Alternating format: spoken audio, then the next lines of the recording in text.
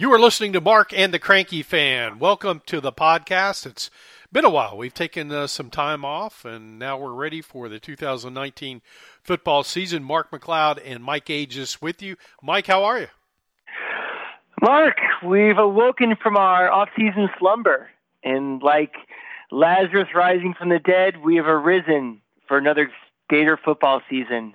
A lot happier feeling than we were this time last year, that's for sure. So I'm glad to be back, and let's get into it. Yeah, 2 years ago it was rather smelly. We probably smelled a lot like Lazarus after that 2017 season. So, indeed, it's been a bit of a tumultuous off season. I think it's fair to say. You've had some. Look, all programs have trouble with kids getting in off the field issues. You hate it when it involves a female. Those are the worst. Obviously, the credit card issue a few years ago wasn't good either. Another one where you've got people sticking it to other people with their credit cards, and you don't want any kind of off the field issue, ideally. But the John Huggins situation was the most recent one. That was the biggest one. Obviously, you go back in the spring with the Jalen Jones thing, which for Chris Steele was a farce. He used that against the University of Florida when the reality was the kid was just homesick. And he could have saved everybody a lot of time if he just said, guys, this isn't working out for me at Florida. I'm just really homesick. But I think there were a lot of fans that would have said, okay, all right, and maybe not accepted it, but would have given him the benefit of the doubt. But, of course, you've had some issues. Brian Edwards is gone, dismissed from the program. He's out. You've got, most recently, Jonathan Huggins. You've got Jalen Jones, who was dismissed from the program. And, look, these guys can all say what they want, and they have that right to that, well, I wasn't dismissed. It was a mutual agreement. Well, that's fine. Whatever you want to call it is fine with me. I don't know the ins and outs of it. But anyway, get your take on some of the off-the-field stuff. Yeah, I mean, it's been a bad off-season. You can't sugarcoat it. And I think everything that's happened off the field with actually the events that have been kind of magnified and made worse, I think, by members of the media that use it for an angle and a storyline and trying to perpetrate, whether it's for their own personal gain to make a name for themselves in the national media or what. For example, the 5 individual isolated events, unrelated events relating to women very conveniently were bow-tied together by Matt Baker of the Tampa Bay Times, saying, hey, Florida's had 5 incidences about it. There is a way to report what's happened, and there is a way to kind of set your own narrative to it. Apparently the story was out there about the Huggins thing, and from what I understand, and Mark, you're a little closer to the situation than I am, but apparently the first time it was really brought to Dan Mullen was at that press conference before. I had heard a rumor that they went to Florida and said, we have this, we want to say anything. And they're like, no, you can go ahead and ask whatever you want in the press conference. And he appeared to be blindsided by, the fact that the media did know about this. So I think what bothers me about the whole thing, and yes, those 5 guys, and they're all gone from the program. Let's make that just as big of a headline as the fact that 5 guys got in trouble or there were allegations or whatever happened. Dan Mullen did everything that he could to rectify these situations. 5 guys are no longer on the team, without waiting for, charges to be filed, a trial to be happen, unlike what happened up in Tallahassee. But I feel the narrative is being pushed by some people have made it out to be that this is a program that's lawless right now, and it's a real culture problem, and it's really aggravating, and it's something that we're going to have to fight through with, getting like a better feeling out there among what Florida football is all about and what this university is. And it's very troubling right now. Yeah, I've known Matt Baker for many years. He's a friend of mine. I wouldn't have asked it probably. I wouldn't have approached it the way he did. Mm-hmm. But I also disagree with people who, and I've seen this even posted today, that he's a Gator hater, and there's no truth to that whatsoever. I've known Matt for years. Yeah. That is not who he is. But I don't buy that either. I would have approached it a little differently. Remember, if you were to call him a Gator hater, Matt Baker was the guy that was on the case for the Jameis Winston thing. He was really on that because he was working for the Tampa Bay Times and had some insight into the young lady at Zephyr Hills, the former Zephyr Hills High School girl, who was at the center of all of that at Florida State, the one that was called the cleat chaser and everything else. And when, in that case, nothing could be further from the truth. The girl was not a cleat chaser. She was not trying to make a name with a football player. That simply wasn't the case. I actually did some work for a guy in the Tampa Bay area, a publisher who he knows the family very well, and he was stunned when he heard stuff like that. But anyway, no, I wouldn't have approached it probably the way Matt did, but Matt, I think, to his credit, he was trying to, I think, chase down and find out the truth. Again, I wouldn't have quite done it that way, but as I look at Florida, again, 5 guys, different situations. Kids are going to be kids, unfortunately. I hate even saying that, but that's the reality of all programs, or all coaches are faced with. Kids are different these days. I just had this conversation tonight with a guy who's very linked in with the Southeastern Conference, and he said the same thing. He said, hey, I'm telling you, kids are different, man. He goes, kids are just very different than they were back when we were in school. The big thing, Mark. Go ahead. I was going to say the big thing, Mark, is that the laws are different in the state of Florida than they are in the state of Georgia, in the state of Alabama, as far as getting official records and arrest records and things. It is a lot easier to find out public information in the state of Florida than it is in the other 2 states. So, it's very possible that you have a similar rate of these instances at other schools across the SEC and across the country, but you may never know about it because it may be, records may be sealed, impossible for reporters to get information, for public information. So that, makes it easier to say, well, Florida has 15 arrests for X, Y, and Z, and Florida State did this, and, Miami did this and that, where it's just easier to find out the information of what's really going on. Yeah. But again, with regards to Matt Baker, he's not a Gator hater. I would read his stuff anytime. I think he does a very good job. But there may be situations where all of us in the media where we disagree and say, yeah, I wouldn't have asked that question that way, or I may not have asked that question at all. I may have said this, I may have said that. But the question did come up. It was, I guess, the second time he posed it to Dan Mullen about the Huggins situation. The bottom line is a few days later, Jonathan Huggins was released from the program, or as his attorney says, there was a mutual agreement. So whatever you want to believe,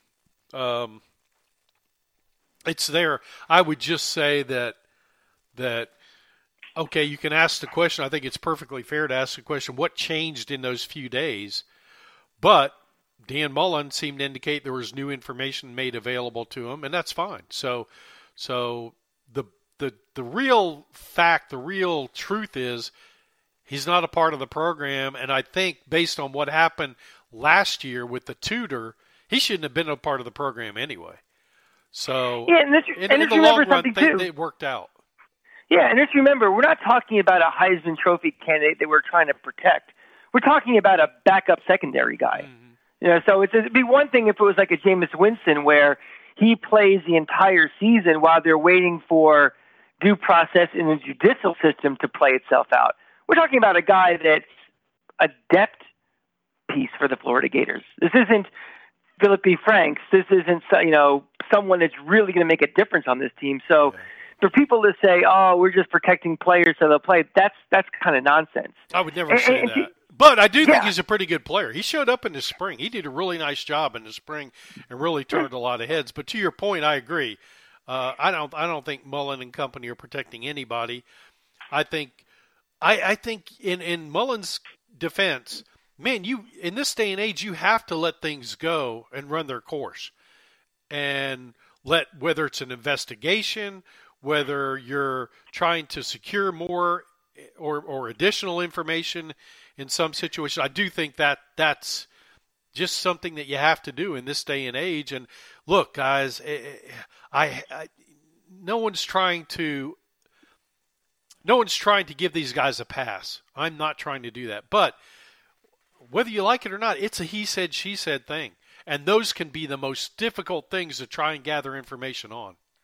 Yeah, it's a tough thing because, the public sentiment, all of a sudden that narrative and that story got out that Florida has a culture problem. And you get, the drive-by activists who like to, they just read the headline and they're quick to jump on it with their 400,000 Twitter followers. Exactly. And all of a sudden it's kind of like, it's like having Al Sharpton come down when every time there's a problem with race, and there's really nothing you can do about it. So it's a tough situation to how to handle it. Mullen's first comments about it may not have been the most media savvy ones he could have had for it. He sounded a little aloof about the whole thing. My thing is about Mullen, and I wonder if this kind of bleeds back to the Urban Meyer days. And this is my one little concern about when he became the head coach, is that is he a guy, and you're in the media and you deal with him, and what's his relationship with the media? Is he someone, because I know Urban was a guy that was pretty frosty, it seemed like, and kind of rubbed people the wrong way if you're on his bad side, and he is kind of that direct descendant from Urban. I wonder when are stories going to be written in a negative way of Florida because people have an axe to grind with Mullen? I mean, I could be completely wrong about this, but what's been your take, both personally dealing with him and how he interacts with the media? I think he's like a lot of coaches right now. I think all coaches, I don't care who you are, across the board, they're paranoid. They don't want too much information out there. They don't want to talk about injuries. They don't want to talk about suspensions. They don't want to talk about really a lot of things negative with the program. They would much rather talk about X's and O's. They'd much rather talk about player development. They'd much rather talk about schemes and some of their philosophies and stuff like that. I think anywhere else, I think they're really uncomfortable. And I think that's Mullen too. I really do. I think he does a pretty good job with the media overall, but I think there are a lot of things, a lot of questions that he, quite frankly, isn't really willing to answer. He doesn't want to divulge a whole lot of information, put a whole lot of stuff out there. But Mike, that's not just Dan Mullen. That's nearly every coach in America. That's true. And to go back to your last point about Matt Baker, I agree with you. I don't think he's a Gator hater necessarily, but I definitely think that he is trying to make a name for himself in this business. And I think that stories like this and the Jameis Winston one help his profile. And there's a lot more, he gets to be on Feinbaum, and he gets, his story picked up by ESPN and picked up everywhere when it's kind of a salacious slant a little bit to it. And I think that's more of the case, more than him being anti-Florida, because, you would see there's a history of his columns and reporting that goes back, X amount of years. And you could say, well, this guy doesn't like Florida. It's obvious. And he would never last in a market like Tampa Bay if he was an anti-Florida guy. They'd run him out of town. Yeah, I think he's the guy that likes to dig, and if he sees something that he thinks could be a story, could be something that's going to require some digging, I think that's very much Matt. Matt would like to get into that and like to, much like he did with the Winston stuff, and I think he did a very good job and a very fair job covering Winston with that. Yeah, I mean, I definitely can see where Florida fans, and I feel the same way, that, it wasn't brought up, he buried it towards the end of the article, saying how they were all unrelated and how all the guys are no longer on the team with the exception at the time of the Huggins thing. But that's something he's going to have to fight now, is the perception he's anti-Gator. And it'll be interesting to see throughout the year what he writes going forward, how it's received, because I know there's a lot of, I think the hashtag going around today is block Matt Baker. And, so I think it's just, but that's not the only major issue I think we had in the offseason. I think the other problem, the concern we have is that, we had a lot of people leaving on the transfer portal, and we had guys who didn't qualify academically and never made it to campus. And we still have one guy who's still trying to get a visa situation figured out. And I think part of it, is a little overblown for the reasons why. I mean, remember, this is Mullen's second year, and you see a lot of times players that were recruited from an old coach that maybe gave the new coach a year, but is not a fit for the system and maybe just doesn't work with this coach. So I'm not as overly concerned as some people are about how there's a culture problem, like some people are transferring out. But losing a quarter of your incoming class does kind of scare me a little bit, to be honest. They've lost a few, yeah. And look, the DeJuan Black, Hammond, guys that ended up having R.J. Henderson, guys that didn't qualify or went JUCO in the case of Black and Hammond. There were a lot of other schools that offer those kids too. So when you see those fans that from those other schools, look at Florida can't even get guys qualified. They're going after guys that can't even qualify. Well, guess what? Your school offered them too. Let's not pretend that you didn't. And also, with regards to the Chris Steele thing, that's just very unfortunate. But it can happen from time to time if you're going to recruit kids from California or Texas or wherever it may be. That's just very unfortunate because he was a kid that really showed up in the spring and did a nice job. You had some others leave the program as well. Some, it's a positive that they left. Antonius Clayton was fighting to try and get in there. He didn't make it. Kylan Johnson was probably a guy that had dropped down in the linebacker group. TJ McCoy had fallen down on the offensive line. So I'm going back a little bit. I realize that. Nick Villano, offensive lineman who probably wasn't going to get much. And you understand stuff like that. Rashad Jackson. But,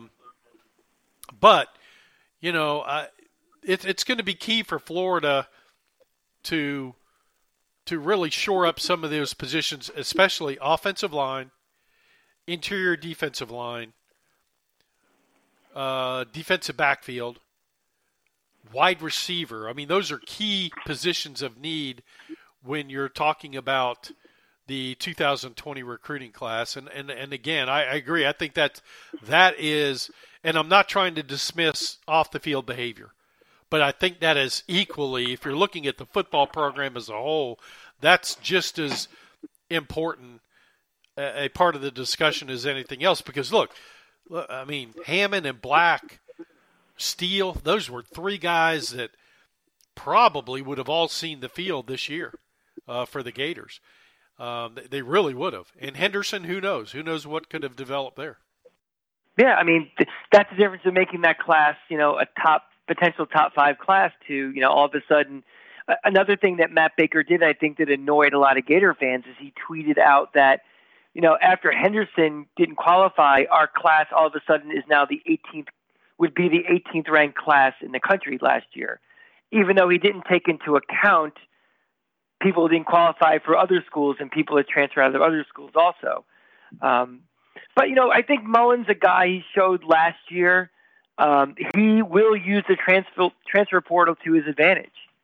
I mean, Van Jefferson and Trayvon Grimes are guys that we use to, with the transfer portal to get in. I don't think that now that the transfer portal is so much more accessible to players and, what a joke it is now to get waivers that, even if your class may not be the strongest class and you miss on somebody right away, who knows? A target you may have been really going for, you didn't get, might be available in 6 months or a year or 2 years. So that's something we're going to have to kind of watch really carefully. He had a good year last year with the transfer portal. Let's see what happens going forward. And don't freak out every time somebody transfers out. See how he brings in as well. Look, Brenton Cox Jr., the first 5-star in the program in the Dan Mullen era. That's a enormous get for the University of Florida. You hope that he fits in. That number one, the young man matures and certainly it embraces the program, and Dan Mullen and the staff.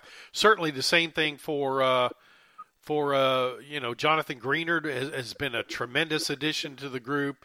Adam Schuler, you may have mentioned him a couple years ago. Mm-hmm. What a terrific addition he's been. So, and these are guys that are yeah. So. Yeah.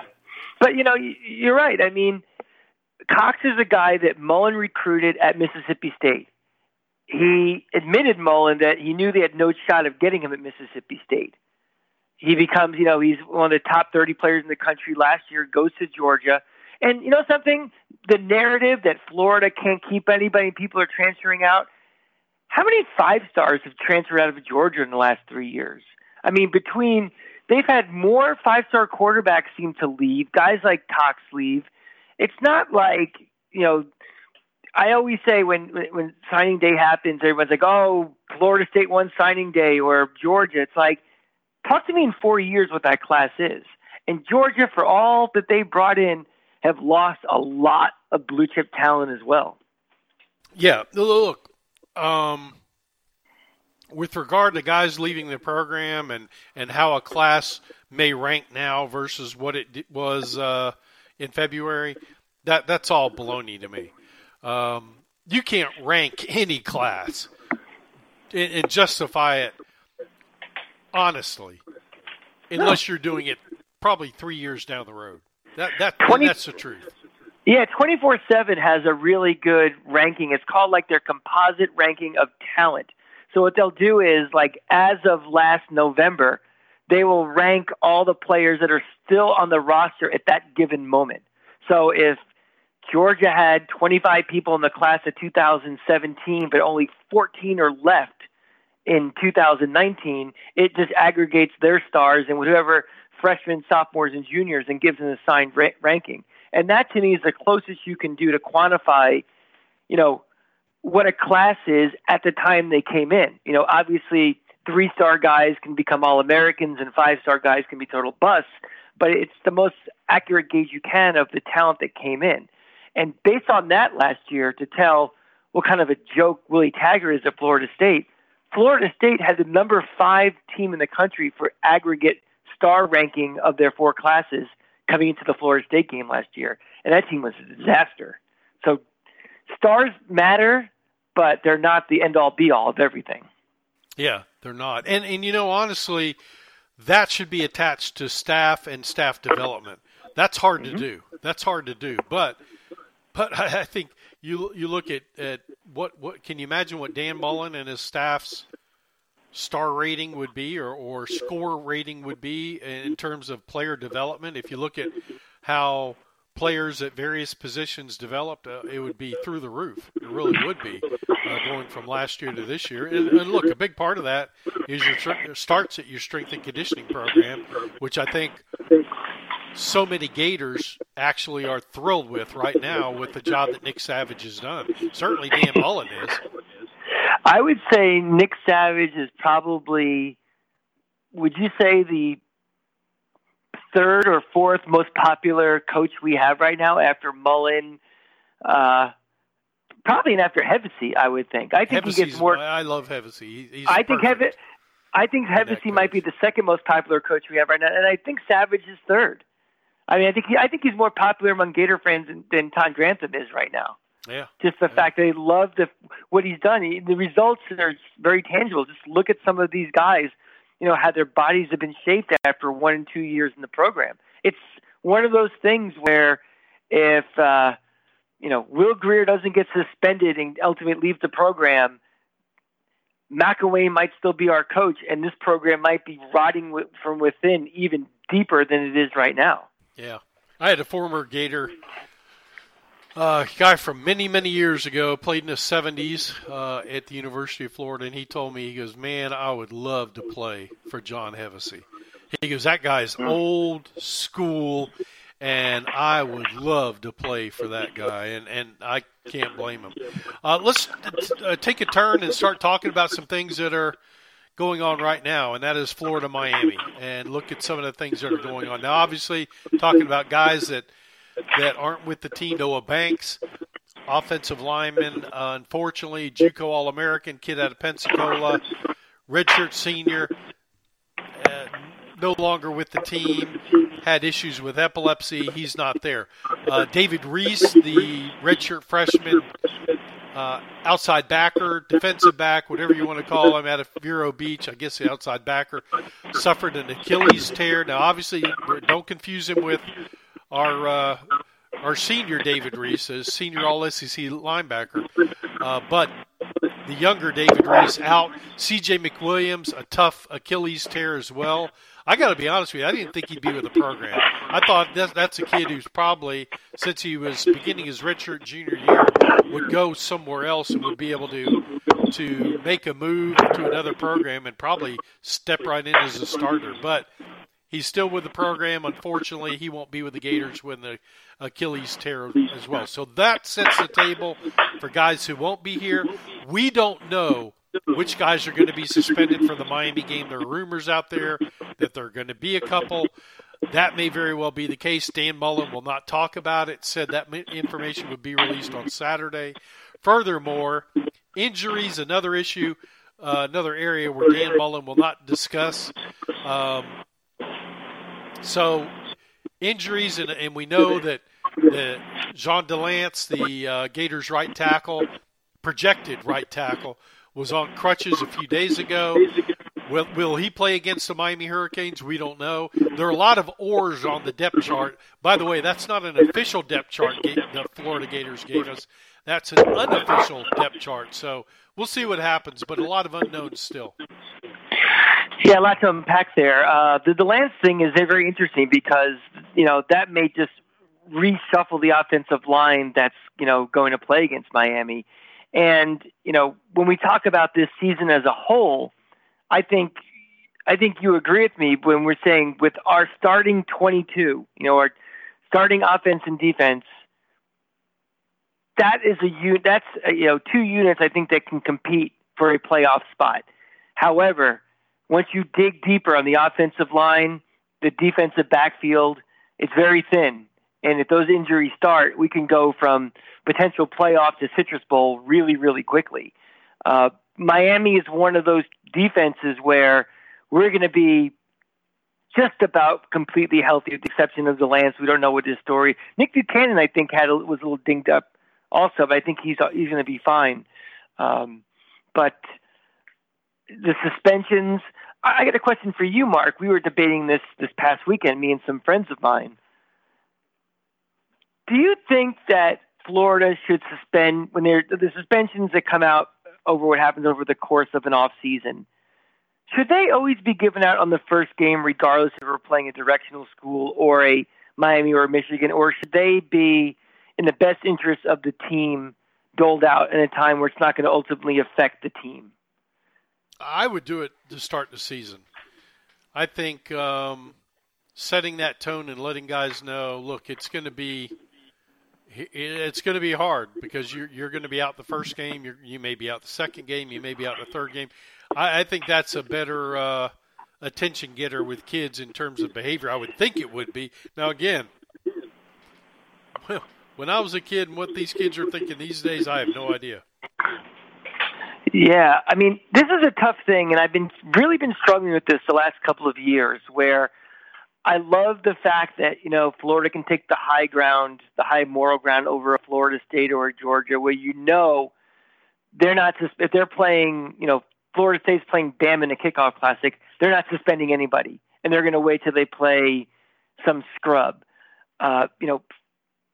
It's great to be that moral ground, but if all these other schools aren't doing it and we're suspending key players for the first game and we're playing in Miami or we're playing in Michigan or if we're playing at Texas in several years from now or something, do we want to put the program in a disadvantage with other schools? And I don't know what that right answer is anymore. To me, it was always like, well, we're Florida.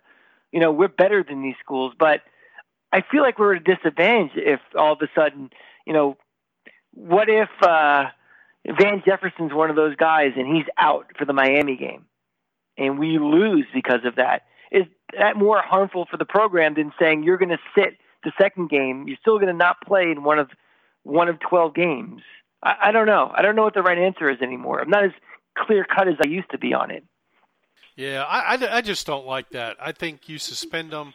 Look, if they make a mistake, you suspend them first game up, second game up if you have to, as well. Depending on the nature of it. I just think you go that route myself. I would rather see that happen. I know Bobby Bowden, it used to be a popular thing for Bowden when certain players got in trouble, that he wouldn't, if they had a big game to open the season, he would suspend them in game 2, not game 1, much to what kind of the point you're making. But I never really liked that myself. Oh, I don't like it either, but my only point is, if we're the only school that's doing it and nobody else seems to be doing it anymore, or are we kind of like on our high horse but falling behind other schools? I mean, if it was up to me, I'd suspend them first game also. And, I would hope that other schools would, but it's been very obvious that other schools cut corners. And maybe it's for suspensions. Maybe it's, I don't know, fancy cars driving around campuses with players. Maybe it's academic standards aren't as good as what ours is. I love the fact that we can say that in an argument, but I don't want to fall behind these other schools either, because I do still want to win as well. Yeah. It's not an easy moral decision you have to think about, and I don't really, it's just something that's been popping up more and more. Yeah. Yeah, we'll never answer that question. Let me ask another question, Mark. It's not really sort of related, but a little different tangent. Do you like playing teams like Miami and Michigan in a kickoff game, or would you rather play scrub to start a season? I'd rather play a big game typically to start a season. I think it just gets everybody excited. Now, there are years where you're awfully glad you're playing a nobody to start the season, but I typically just like the big game. I just think the big game's a lot of fun, and now we're in the Mullen era. I would love to see it. I think you have to have one of those small schools on your schedule. I'm not in favor of having 2 and 3 on there, but I think for the game of college football, it's good to have one of them on there. I 100% agree with you. I love the fact that we're playing a meaningful game to start the season and have it be Miami. I mean, to me, it's like it used to be. It's a bowl game that counts. I mean, bowl games are fun, but at the end of the day, they're meaningless. When you're getting ready for 6 months. Now, when we were playing Southwest Louisiana first game of the year, you're excited because it's the first game, but I'm not worrying about our offensive line against, the Raging Cajuns or something. This makes it, intriguing and exciting, and it means we're relevant too. Nobody wants to see garbage teams to start a season. They want to see the good teams. So to me, it's a no-brainer. I mean, Mark, we only play 12 games a year. Yep. We only play 7 home games a year. And it's not cheap to spend a weekend in Gainesville and part of your season ticket package to watch us play Idaho or some directional where they're going to win 1,000-0, and the starters aren't playing more than a quarter and a half. I mean, the one thing I love about college football more than any other sport, and the only thing it possibly compares is English soccer, is that the national championship is not the end-all, be-all in college football. You can win your conference. Rivalries matter. We were awful playing Florida State. Florida State was awful last year playing us. It didn't matter. It was a rivalry game. There's other things to play for than just saying, oh, I'm not going to win the national championship. Who cares? We play a tough game in the first game of the year and we lose it. Okay, maybe we're not on track to win the national title, but there's so much more to play for in college football. And that's one of the reasons why I love it so much. So to me, whenever you have an opportunity to play, we're playing Texas in a home and home, and Colorado and Miami when it works out, I'm all for it every time. Yeah, I am too. But I also say, and we may disagree on this, you have to play one of those small schools to keep good for the game of college football, good for your local kids who get to go play in those small schools and get to come into the big stadium and get that opportunity. I mean, right now believe it or not, we are at 775 universities and colleges playing college football right now. according to the National Football Foundation. 775. So that's a lot of kids that get to go play.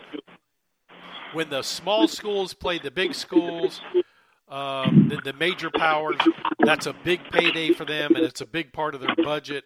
And I think that's good for the game of college football. But I'm not in favor of seeing them play 3 of those games, for goodness sakes. Or, honestly, even 2, I think is a bit too much. But anyway. Yeah, my answer to that is maybe if the NCAA and the conferences weren't so greedy, they could be a little more equitable with all that TV money that's coming in. The playoff generates so many millions of dollars. These deals with ESPN and CBS and SEC Network, ACC Network, Big Ten Network, all these things. There is so much money out there. And, the fact that a school has to prostitute itself by going up to Florida and getting whipped 83-0 just so they can get a paycheck, I see where they need the money to support all the other athletic programs that they have in a school, and I get that. But to me, the NCAA is such a hypocritical organization and a selfish organization that money could be, they could do what their charter really is and really support all of these universities across, FCS, FBS, Division II, Division III, without having to do this sort of masochistic thing of going to, playing at a Florida or an Ohio State or something. Yeah, definitely. I see your point. And I agree with that. There's more that they could certainly do, I have to believe, but yeah. I mean, I honestly think at some point, whether it's going to be in 5 years, 10 years, or 20 years, I think you're going to see the Power 5 conferences ultimately split from the NCAA and be their own thing, sort of like what happened, with the Premier League in England 40 years ago, where they basically split from the football league or whatever, how it's set up in England, and they do their own thing. They have their own TV money, and they do their own thing. Because at some point, the haves and have-nots are just going to get too wide of a thing, and the haves are not going to want to pay the have-nots anything. And now that scheduling means something for the playoff, you're not going to see, the cupcakes as much as you used to. I mean, we're getting away from the cupcakes. Yeah. We're playing the neutral site games now, and we're doing the home and homes, which we never would have done, 20, 30 years ago. And, those opportunities for the smaller schools to play the bigger schools are going to drop and drop and drop. So, at some point they're going to say, we're not paying for you guys anymore. If that's not our problem anymore. Yeah, it could happen. It could happen. It could. All right, let's get into Florida, Miami. As we look at this game, look, this comes down. Let's go through a few keys. Mm-hmm. Number one key, this is going to come down to the offensive line of both teams. We touched on the Florida offensive line. If, for example, Jean Delance is not able to go at right tackle, what you're probably going to see is Stone Forsythe move to right tackle from left tackle, and Richard Goriage line up at left tackle.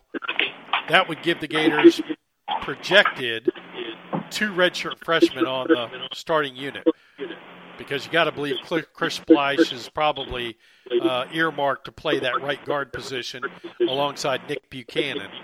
And then, of course, Brett Hagee would be the other starting guard. So a good group for the University of Florida, but a group, as I've talked to John Hevesy with other members of the media, I've asked him one thing that I know all coaches like to talk about, and that is, where are you in terms of communication? He told me 3 weeks ago, I like where we are with communication with the first unit. The second unit's got some things to work on. But the first unit, I like where we are in communication. I like what I see in our terms of our effort. He seemed really pleased with the first unit. Second unit, not so much. There's a lot to work out there, and you can imagine there is, because there's a lot of freshmen there. Remember, Florida is really probably another year or two away from getting that offensive line where they'd like it. Probably 2. And I say that because, what do you have, 7, 8 freshmen or redshirt freshmen on this offensive line right now? You have Goriage, you have Ethan White, Riley Simmons, Igakin, Griffin McDowell, Chris Bleish, Will Harrod. We'll see what happens with Wardrick Wilson and the visa issues, and Michael Tarkman. So that's a lot of freshmen / redshirt freshmen in this group. It's going to be an awfully young group in terms of classification next year. Now, we'll see how many of those guys get playing time this year, but you got to feel pretty good about the potential for the offensive line in 2020, and then, goodness gracious, 2021 could be really big because Florida's going to sign 4 or 5 kids in this upcoming class coming up. Now, one other thing I want to mention about the offensive line. Just listening to Dan Mullen and John Hevesy through August, it's very interesting to listen to them answer questions and see how confident they are. They sound very confident in what their belief of what this offensive line can be. So there's not a lot of, oh, woe is me, the sky is falling, the sky is falling. You're not hearing that from Hevesy, and you're not hearing that from Dan Mullen with regards to the Florida offensive line. By the way, a Florida offensive line that's going up against an outstanding group of linebackers at Miami and a very good defensive line. It's a very good defensive line that did a very, very bad job last year against the run. Yep. And was it 4 of their 5 leading tacklers from last year are no longer or moved on to the NFL or graduated? So if we were just a pure pocket passing offense, I'd be concerned. The fact that, we're going to try to run the ball right down their throat. I think now that Philip Franks has shown in the last 4 or 5 games of last year that he's not afraid to run the ball, the speed we have on the outside, I think that negates a lot of what Miami's strength is. It's edge rushing and those linebackers rushing. And, again, against LSU, they ran the ball down their throat. And they weren't quite the running team that they were in previous years. That 3-game slide against really bad teams last year, against, I think it was Duke and whoever else they lost to, teams ran at will against them. And, this is the best running attack they're probably going to see this whole year coming up. So, again, if we were playing this game in late October and we had 2 starting offensive linemen that were out and we had, nicked up and banged up around, I'd be much more concerned. The fact that we're as healthy as we're going to be this year with a, I'd say an unproven but a talented group of offensive linemen, I'm not as concerned about that. My key to the game is the fact that we're looking at a quarterback from Miami who has never started before with a brand new offensive coordinator and a offensive line that was far worse than ours is coming into this year. I just can't see how Miami's going to move the ball. And I see this turning into one of those games where field position means everything. If it's a situation where they're constantly either 3-outing or they're not moving the ball at all and we're starting at midfield every possession, this game could get ugly really quick, I think. A lot of people are saying they see the model like how the Florida State game and the Michigan game was, where it'll be close early and then we just, with the depth that we have, we just grind down the 3rd and 4th quarter. I think this game could be put out of range really quickly by mistakes made by an inexperienced quarterback, a bad offensive line. I try to analyze this game everywhere I can. I just don't see a roadmap of where Miami can win this game. Yeah, I'm with you. I'll get to that in a minute. I want to finish my point about the Florida offensive line. Look, you're going up against that Miami defense, and that is a good defense. But they should be better. They're another year into the program. Things are different now. But to your point, Boston College ran for 223 and 2 touchdowns against them. Georgia Tech ran for 230 and 2 touchdowns on them. Wisconsin ran for 333 yards and 4 touchdowns against them. So I agree with you that those guys may have been a bit overrated last year. But as you said, some of those guys have moved on. Now you've got some different guys there. It's going to be interesting to see how an largely inexperienced Florida offensive line goes against that group. To your point, as you moved on to your key, and I agree with your key, look, here's the problem with the Miami offensive line. Zion Nelson, a freshman at left tackle, no major D1 offers. His biggest offer, Appalachian State. Redshirt freshman right tackle John Campbell. Redshirt sophomore center Corey Gaynor. Only Minnesota, the only other D1 program that offered him. Redshirt freshman offensive guard Cleveland Reed. The only other SEC offer he had, Florida, back under the McElwain era. And then sophomore DJ Scaife, only one major D1 offer, Miami. So, look, and again, I've just said freshman, redshirt sophomore, redshirt freshman, sophomore. I'm with you. That Florida defensive front, particularly Zaninga, Greenard, Zach Carter, Adam Schuler, those guys should tee off on that bunch at Miami, particularly, just as you said, with a redshirt freshman in Williams who's never taken a snap at quarterback. And Florida should have their way with them, particularly with C.J. Henderson, Marco Wilson, who's got to shake a little bit of rust off. So it'll be interesting to watch him. And then certainly Trey Dean at the nickel position in coverage against these guys. I'm with you. I think Florida wins this game by 2 touchdowns minimum, and I think it's going to be very difficult. And it better be very difficult for Miami to get anything going offensively, even though I'm a big fan of Dan Enos. I think Dan Enos does a really nice job as an offensive coordinator.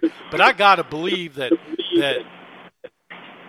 Dan Enos is looking at this, that Manny Diaz is looking at this and going, this is not an ideal matchup for us in game one.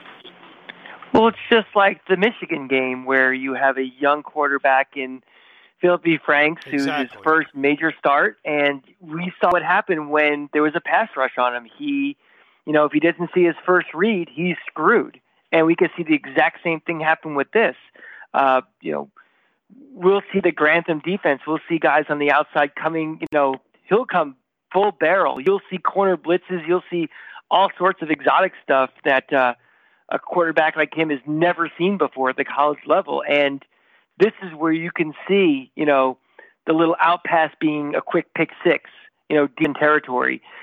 I don't see them. I see it being a very conservative game plan to begin with because, again, the familiarity with snaps and signs and everything, and just, nobody knew this guy was going to be the starting quarterback a week and a half ago.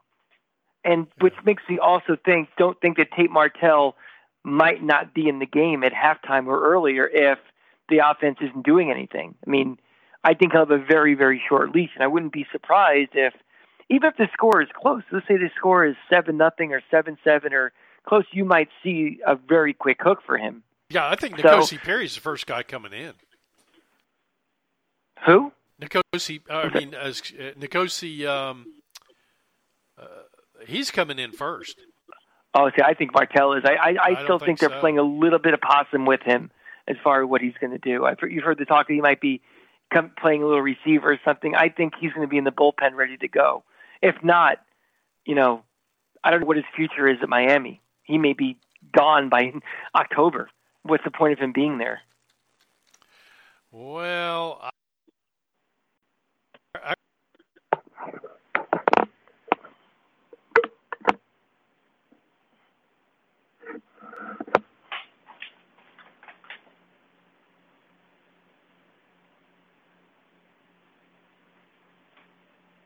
Mark, I lost you. Oh, sorry. Okay. There you go. You're back. I think it's N'Kosi. I think he'll be the first guy coming off that bench helping him. And they may be playing coy with the whole, we're talking about Tate Martell to go to the wide receiver.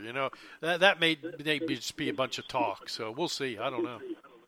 Yeah. But like I said, I think this is a game's going to be a field position battle because I don't expect them to – I think they're going to be very conservative in their play calling. I don't see much of anything working. And, if you see mid-first quarter on, we're starting at midfield and they're starting in the 10, 15-yard line every possession, this game will be a rout. Well, I think if Florida rushes for 200 yards, it'll be a rout. Oh, yeah. Yeah, and I also wouldn't panic if at halftime the score is 14-10 or something or something close. I think that, I think like people were saying a lot, I think it's like the Florida State-Michigan model of play close and then just take care of business second half. The one thing I do want to see this year, and it's one of my keys to the season, is I want to see better starts from this offense than we've had for the last couple of years, honestly. And this goes back to McElwain. That first drive with the 3-and-out, or, we score 7 points in the first quarter.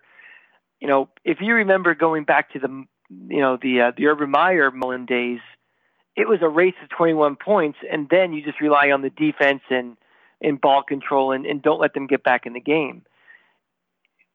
Seeing this team with significant leads early is going to make that defense even better, and you can lean more on that running game and the rotation of running backs that we have and wear down the other team's defense. So that could be one of the best things that helps this offensive line going forward is tired defenses. So one of the things I'm going to be looking at for sure in the first couple of games this year is, are we jumping off to, are we scoring 14 points in the first quarter? Are we moving the ball and setting up field position? Something we weren't do a very good job of last year. Yeah, well, Hevesy indicated that the offensive line for Florida was looking pretty good. They were ahead in the run game. A little more work to be done on pass protection, which is fine. Look, you go back, you look at the 2018 season, there were 4 games where Florida didn't rush for 200 yards or more. Kentucky, Georgia, Missouri, there's a common theme in all 3 of those they lost. The one they didn't go for 200, yet they won, was Mississippi State. So, again, as Hevesy said, as goes this offensive line, so goes the offense, and he's right. Because that's what Florida wants to do. To your point, is they're going to wear people down, and that's what they should do. I still think there's more explosiveness, and the coaches have touched on this, the players have touched on this. There's a lot more explosiveness in this offense with regards to the wide receivers, with regards to LaMichael Pirine catching the ball out of the backfield, and really my other key, the tight ends. Those tight ends are a key to this because there's going to be a lot of emphasis on keying on the Florida's outstanding wide receivers, but look out for Kyle Pitts. Look out for Lucas Kroll and Kamari Gamble and some of those guys, because I think those guys are very underappreciated and underrated by the national media in terms of tight ends. So that's one of my other keys. Circle that with a red pin. Look out for those tight ends. That's the best way you neutralize linebackers crashing the blitz all the time is they have to guard tight ends who can catch the ball. And you got two good tight ends who can catch the ball. And when you're worrying about these speedsters and you're worrying about, the possession guys like the Van Jeffersons, the over the top guys like Grimes, and then you have, the Copelands. We're talking about a guy like Jacob Copeland, who's kind of like number 6 on the depth chart, and the guy who could potentially, be one of the best receivers on any other team in the country. There's so much depth. I mean, don't expect to see anybody on this team having 90 catches for 1,500 yards. You're going to see balance and spread out across everybody. If this offensive line can give the passing game enough time to have Franks go to his main read, look at his second read, you worry about him having to run the ball now. It's a threat. The running game is going to be the rock of this offense. Offensive line stays healthy, this team can make a playoff run. I really do think so. Even if they lose to a Georgia. But it's all the key to this season is health. And if we go into a run of injuries like we've had in the last couple of years, we'll be in Tampa in the Outback Bowl. But if we stay relatively healthy, sky's the limit for this team. Well, there's certainly some other keys that we should be watching this, and one is the development of Felipe Franks. Dan Mullen said the other day something very interesting, Mike. He said, look, Felipe Franks has developed more from January to current than he did throughout the entire 2018 season.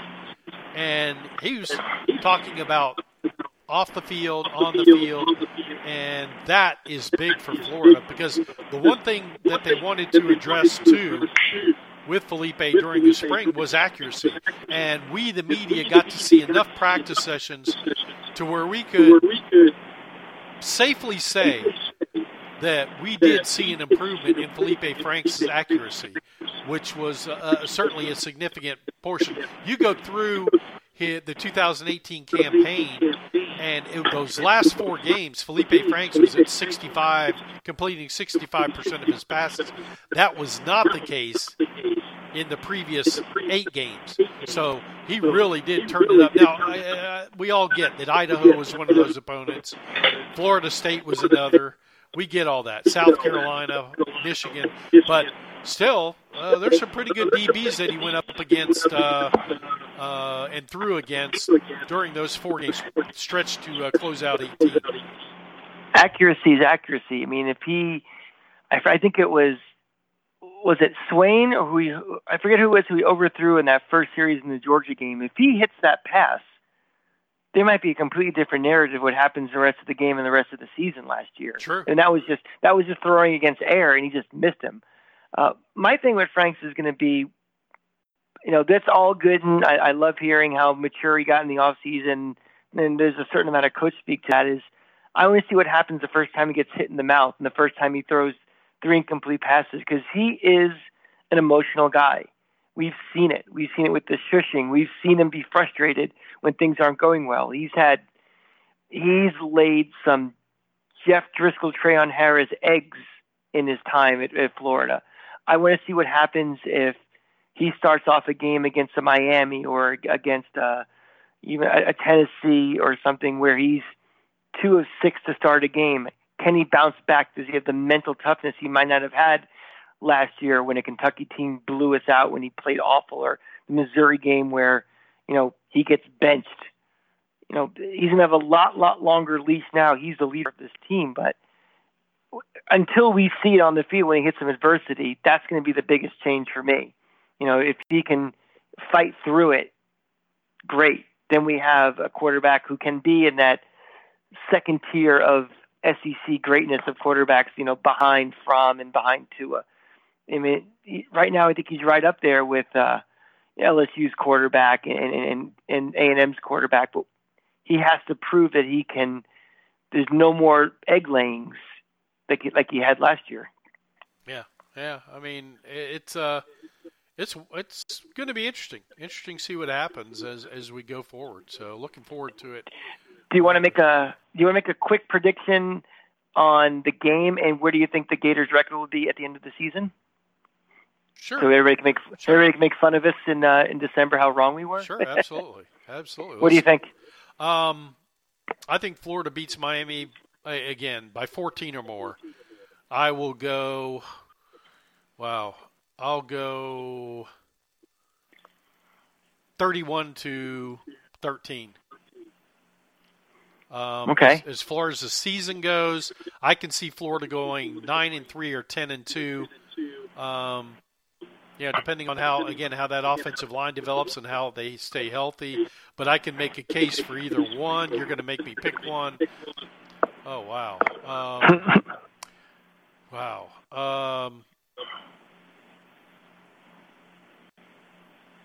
You're just talking about the regular season. I will go regular season. Yes. Wow. There's something that says go 9-3. Who's the third loss? I'm going to go 10-2. I'll go optimistic and go 10-2. I'm going to say we are going to beat Miami. I'm going to say 27-10. However, there is a greater likelihood that this thing could be a blowout than it being closer or a loss. I really feel that if Miami was wearing Vanderbilt's uniforms, the spread would be double than it is right now. Because I think this Miami team is like a good Vanderbilt team where it has a good defense but has next to nothing on offense.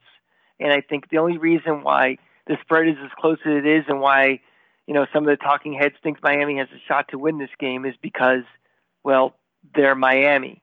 And because they've beaten us 5 times in the last, 30 years, that's supposed to mean anything. I don't think this team is very good. I mean, I think the national media knows it as well. They're not ranked. Nobody's picking them to win a terrible side of the ACC.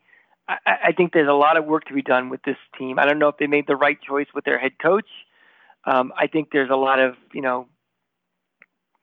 because he's with the program. This is a guy that was supposed to be the head coach at Temple. And now all of a sudden, one day later, he's the head coach at Miami. I would not be surprised, Mark, if you see some real shenanigans from Miami before the game starts, whether it's they try to stomp on the Gator logo or they bring the entire team out to the coin toss to try to intimidate. I think you're going to see all those little dirty tricks that you see these other teams do to try to gain an intimidation factor. Let's see how poised and mature the Gators are, and they can ignore all that nonsense. I don't want to see a Doug Johnson throwing a ball at a coach like we've seen in the past. We get past all that nonsense, I think we roll. For the season, I want to say this team is better than last year. My fear is injuries and my fear is depth. I think, and the biggest thing for me after the depth issue is this team good enough physically, mentally, experience-wise, where there are no more games like the Missouri game, no more games like the Kentucky game where at home we just don't show up and where a quarterback goes 4 for 16 and stupid turnovers and high penalties and losing games we have no business losing. Georgia's going to be tough. We know that. LSU going there is going to be tough. I think Auburn's very overrated, the game they should win. All these other games are lined up we should win. It's just, if we don't play that, lay an egg game and we could stay for the most part healthy, no lose too many guys in the secondary, lose too many offensive linemen, I think we can go 10-2 again. But we start, 3 or 4 offensive linemen go down. Marco Wilson's not what he was before. Another 1 or 2 injuries back there. We could be, 3 or 4 losses. Doesn't mean we're not a better team than last year or the program is still headed in the right direction. It's the kind of way it's going to be. So I'm going to say injuries do happen. I think we're going to be 9-3, but I think this team could be better than it was last year, even though the record may not be as good. Well, that's where I'm at. 9-3, 10-2. So she went 9-3. I'll definitely stick with 10-2. We'll go with that. Hey, sounds good. And we'll play this back in December, and we'll see how right or wrong we really were. All right, sounds good. Any final thoughts as we go? No, I'm just I'm really glad football is back. Like I said, just the top of the show, this has been a long off season. It's been silly season is finally over, and the best thing that Dan Mullen can do to promote this program is do what he did last year, is say this is not, your father's Florida Gators where under McElwain and Muschamp, the offense was painful to watch. And even when we did win, it was ugly to see. We finally saw playmaker playing an offense, a coherent plan. So the best thing, like I said, Mullen can do to promote this program is the 12 games we play. We'll deal with the off seasons as they come, but I love the fact we're playing week before everybody else. This is setting up to be a huge showcase for this program. I think we're going to blow out a team that is not very good. People are going to be watching it, and I think people are going to have a sense that everything that happened in the last 9 years is washed away. And I like being overhyped personally. I think it's good for the program. I like that everybody talks about us. I don't, it's up to the coaches to keep the players in check. But for me, I like seeing splashy headlines about us. It helps us in recruiting. So I'm just glad it's back, and I'm ready to fly out Friday and get started in Orlando. There you go. I'm not thrilled about Orlando. I don't like the stadium. I'm not a fan of the stadium. With all due respect to any of you in Orlando, sorry, it's just not one of my favorite venues. But yeah, I'm glad that it's football season. I'm thrilled to be a part of it, and man, looking forward to seeing what happens. And honestly, this is going to sound weird, Mike. I am a huge fan of the 3-bye weekend that Florida gets this season. I love the opportunity that during the season I'm going to have 3 opportunities to kind of take a break, go focus on other teams and other things, and devote a lot of focus on that because I think that's important, and I'm really looking forward to it. I love it too because, again, we've been talking about depth being an issue on this team, and they're strategically placed. One's right after the first game. You can give us 2 weeks to look at game film and assess what went wrong, what went right, get guys healthy. You're playing a scrub the week after, you don't have to play your starters the whole game. So you're basically having almost a bye and a half before you get into, the second game, the third game of the year, rather.